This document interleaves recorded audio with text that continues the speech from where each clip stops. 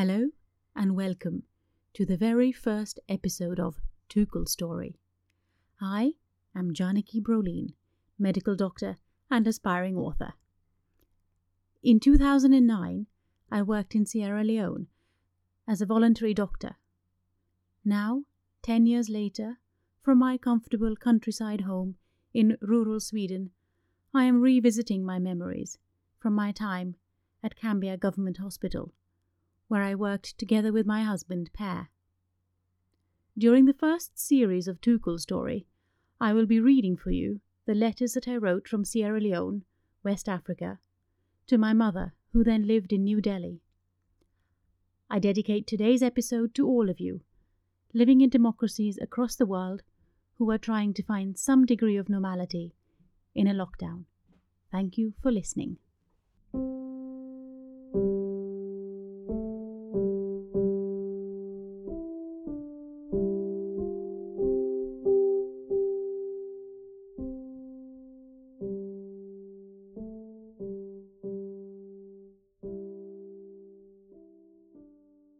Cambia, Sierra Leone, 18th of January 2009. Dear Amma, I will try and write to you every Sunday. There is no post office here, but whenever someone returns to England, I will send letters with them. We arrived in Freetown on Monday. The airport hotel was very basic, but cost us £150. The next day, we crossed the river on a big boat full of people and reached the city. Freetown is comparable to Patna, very busy, dusty, and everything was being sold, but no malls. I discovered that the large grocery store was being run by Indians, so unexpectedly I found myself speaking Hindi on my very first day in Africa. We even had chicken tikka masala at an Indian restaurant for lunch. However, Freetown was expensive. Lunch cost us £30 for the two of us, and simple things like mineral water and Coke are the same price as they would be in England. The road to Cambia was tarmac for half the way, and then Kacha. We were driven very well by a man called FT, who is a teacher at the Cambia school and a friend of the Cambia Appeal. Cambia is called a town, but is more like a large village, similar to Anandpur. Our base, where we live, is in the old part of the town.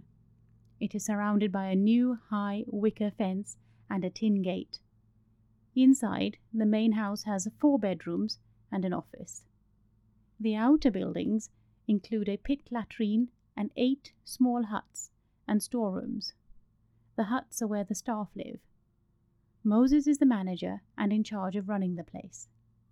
Charles is our cook, and Abbas is a young student living here who does our household chores like washing clothes and dishes. He is studying economics and hopes to go to university next year. Our living conditions are basic, but clean and functional. There is a shower and taps and usually running water. We have our own borewell, but the pump is currently broken, so water currently has to be delivered in a truck from outside. I am sure this all sounds familiar to you. The generator runs for 3 hours every evening, so we can have some light and charge our mobile phones, etc. We pay our cook the equivalent of £8 a day to cook dinner, and in addition we buy eggs and bread for lunch and breakfast. We've worked out our monthly food budget should come to about £130, and then a small salary for Abbas. I do not yet know how much would be appropriate. Bottled water was expensive to start off with, but then Per and I started boiling and filtering water, but it took time. Now we have found an electric filter. It's like a big AquaGuard. So a system for drinking water is now sorted. Now that living arrangements are falling into place, we are starting to put our efforts into work at the hospital. There is one medical officer here, Dr. Sese, who is in charge. He has a difficult job. We have been at the hospital 3 days now, and every day there is a little more to do. There is 1 male and 1 female ward, and it is here that I enjoy the work the most. Most nurses are untrained, but are keen to learn. The patients are very poor. Even obtaining drinking water is difficult. There is also a maternity ward and a pediatrics ward. Here the nurses are more experienced. On our first day, the maternity ward was full of 12 women who had had cesarean sections, but only 2 had living babies. On our second day, 2 women gave birth to twins. Both second twins were delivered after much difficulty and were not breathing. Maud, the midwife who was with us from the UK, resuscitated them both expertly by rubbing their feet and breathing for them. Yesterday, all 4 babies and both mothers were well and breastfeeding.